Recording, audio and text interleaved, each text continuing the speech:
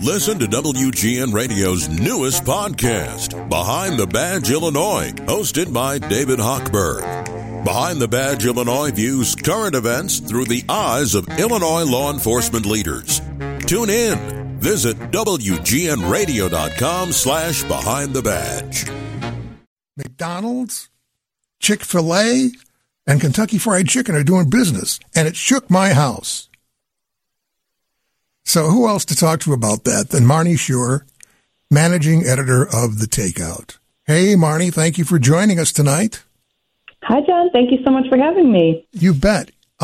So, first of all, these companies, McDonald's, Chick-fil-A, Burger King did a meatless sandwich a while ago. Mm-hmm. It's so counterintuitive to the stereotype of the carnivore humanity, you know, where we want to take a big-ass bite out of a cheeseburger, right? I mean, we want the ground beef in there or whatever they're using. I mean, that's the way we were brought up. That's the way it's been going. And this is heading directly in the opposite direction. Not that it's bad. I'm wondering, I'm curious, do these companies, they must conduct some sort of focus groups or audience research before they would venture out into trying to establish, I don't know, a sandwich based on cauliflower, for instance. So I'm guessing they must do that. Is that right? That's definitely right. But to your point about how they're moving in an opposite direction from the carnivore specials, I'd say it's more of a complementary or parallel direction, because I assure you, no matter what vegetarian entree these places come up with, it'll never be healthy, which I think is the real antithesis to a big honkin' burger. That's what I should have used. The big honkin' burger. Right. So, but there were these three stories that I saw today, all, on the same day. And Chick-fil-A talking about a fried cauliflower sandwich. Can you share more, can you shed more light on that other than it's a cauliflower sandwich? Absolutely. It is called the cauliflower sandwich, pretty plain and simple. And it's prepared, it's dressed up pretty much exactly the same way as the classic Chick-fil-A chicken sandwich. So it's got, the soft, squishy bun, the pickles, and the flavorful sauce. And instead of a fried chicken fillet, it is a fried, you take like a big slice or patty of cauliflower and deep fry it. And to anyone who hasn't had the pleasure of fried cauliflower, it is actually a joy because all that breading and all that batter really clings to all the crags on the cauliflower, and it feels almost like twice as fried as the chicken would be. So it's kind of a clever substitution. It's not strictly vegan because it's made in all the same oils and areas as the chicken. Right. And it's not healthy, like I said. But those two things, if you're willing to dispense of them, it's a great sandwich experience to eat a big piece of fried cauliflower. A big honking piece of fried cauliflower? Is that what you're saying? That's right. So when is the sandwich coming out? Is it out already? Are they doing it in test markets? Is it going to be in Chicago? What's the story behind that? Unfortunately, it's only in test markets at the moment. It's currently testing in Denver, Charleston, South Carolina, and Greensboro, North Carolina. And we don't really know the alchemy behind how they choose their test markets, but here's hoping that the people in Denver, Charleston, and Greensboro really like it, because then there's a better chance that the rest of us will get to try it. I remember when Burger King came out with whatever they called that Whopper, the meatless Whopper. And I thought, well, okay, I'll go try this. And I got one, and I just had it prepared like a regular Whopper. I didn't have it my way. I had it their way, And I bit into it, and it tasted just like a regular Whopper because it had all the stuff on it that the meat did. I mean, all the ingredients, the condiments, or whatever they put on the burger with the Whopper to begin with were still there, and it sort of masked any real change in the flavor. And I'm like, well, okay. I mean, you could have put anything in there just about, and it would have tasted the same if you dump all that stuff on it. At any rate, I'm sorry to ramble. We've got Marnie Shure, managing editor of The Takeout. We've got stuff about McDonald's and what they're doing with their McNuggets and Kentucky Fried Chicken and their menu, and United Airlines and what they're going to be serving. And I mean, we're full, and we just started. We'll do more when we come back on 720 WGN. 720 WGN. Look at this. It's 720 WGN, and what time is it? 7:20. Do. John Landecker with Marnie Shure, who's the managing editor of The Takeout. And we're discussing plants taking over fast food, for lack of a better headline. And we were just talking about Chick-fil-A and where they were the test markets, right? And so McDonald's has McPlant nuggets, and they're testing those in Germany from peas, corn, wheat with a tempura batter.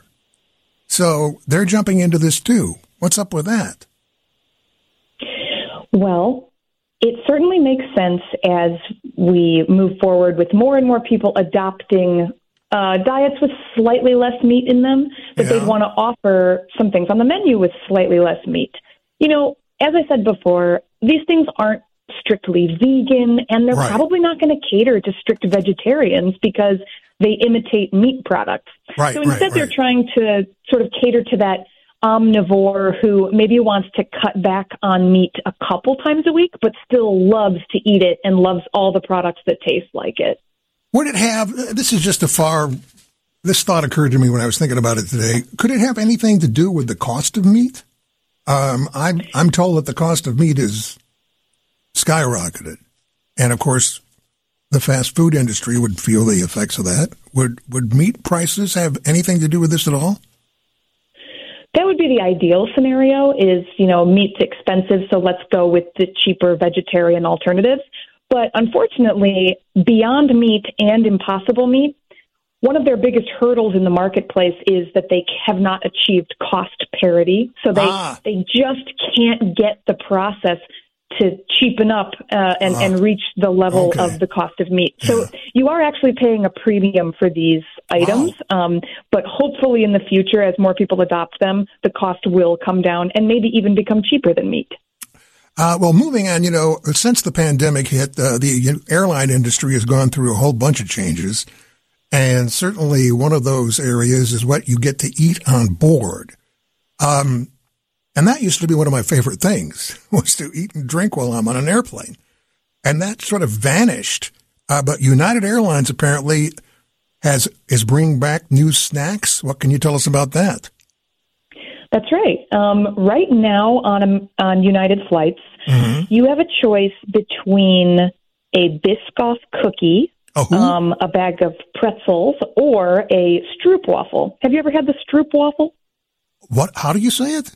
The Stroopwafel? No, I can't say that I've had that delicacy. What in the world is it? It's a flat disc. It's a European treat, but it's almost like two thin, crispy waffles pressed around a disc of like caramel. And so when you put it above a cup of coffee, the steam from the coffee kind of softens it up, and it's delicious. Sounds fantastic. Yeah, but now they're adding new snacks. And so starting in March and April, they're going to roll out on all flights for free. They're going to add it to the complimentary lineup. There's going to be dark chocolate and sea salt crisps, which are like quinoa crisps. So almost like a luxury chocolate-covered rice cake. Yeah. And an apple and mango fruit bar that is really just those two fruits blended together. So it's very, simple and not full of corn syrup or anything. And then they're adding, for people who like more savory stuff, they're doing a mix of, it's a bag with rye bagel chips, garlic bread bites, and pretzel twists inside. So if I go on a United flight, is this happening right now, or is this going to happen? Very soon. The chocolate crisps will come in March, and then the bars and the snack mix will come in April. So if I'm in March or April and I'm on a United flight, they'll come walking down the center aisle with a tray full of these items, and we get to pick. Is that right?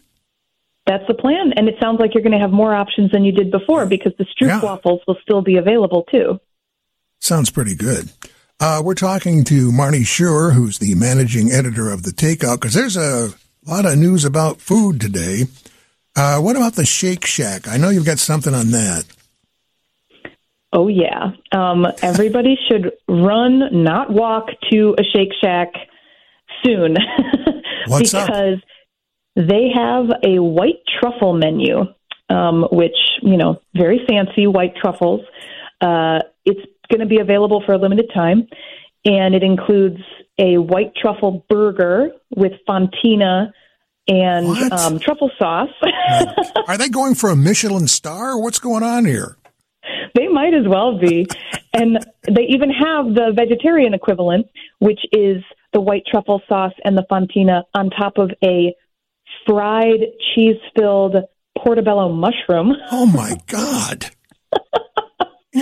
Can somebody else just play some old recordings of this program so that I can leave now and go to my neighborhood Shake Shack? This is unbelievable. I know, and we were just blown away. And there's also Parmesan fries with white truffle sauce for dipping. It's just the most luxurious meal you can imagine. This is so not your plant-based order at Chick-fil-A and McDonald's. Wow. That is That's really right. something. I mean, do you know how much this costs? What the price point on this is? Because it sounds almost gourmet. Yeah, the price point is a little bit more gourmet, but that's true of most Shake Shack stuff. It's not McDonald's. It's a little more upscale. Right. So it's about $10. But this shroom burger is just unlike anything else in the fast food space. It's a really, like we were saying with that Chick-fil-A cauliflower sandwich, you can deep fry any number of vegetables, and it's a wonderful experience. No, that's true. That's true. Fast food aside, deep fried vegetables are very tasty. And, who knows, maybe this is going to be a way for parents to have their kids eat their vegetables. I mean, in a roundabout way. I mean, anything's possible, I suppose. If it comes to that. Right. Well, thank you, Marnie. That Shake Shack development really blows my mind. Wow, does that sound delicious, the way you describe it. Yep, Marnie limited Schur. time only. Yeah. Oh, is it? For a limited time only? Yep. Well, you can get it. Mm-hmm. They always do this to the good stuff. Marnie Schur, managing editor of The Takeout, thank you so much for shedding your expertise on these food changes. Appreciate it. Thank you so much for having me. You bet, Marnie.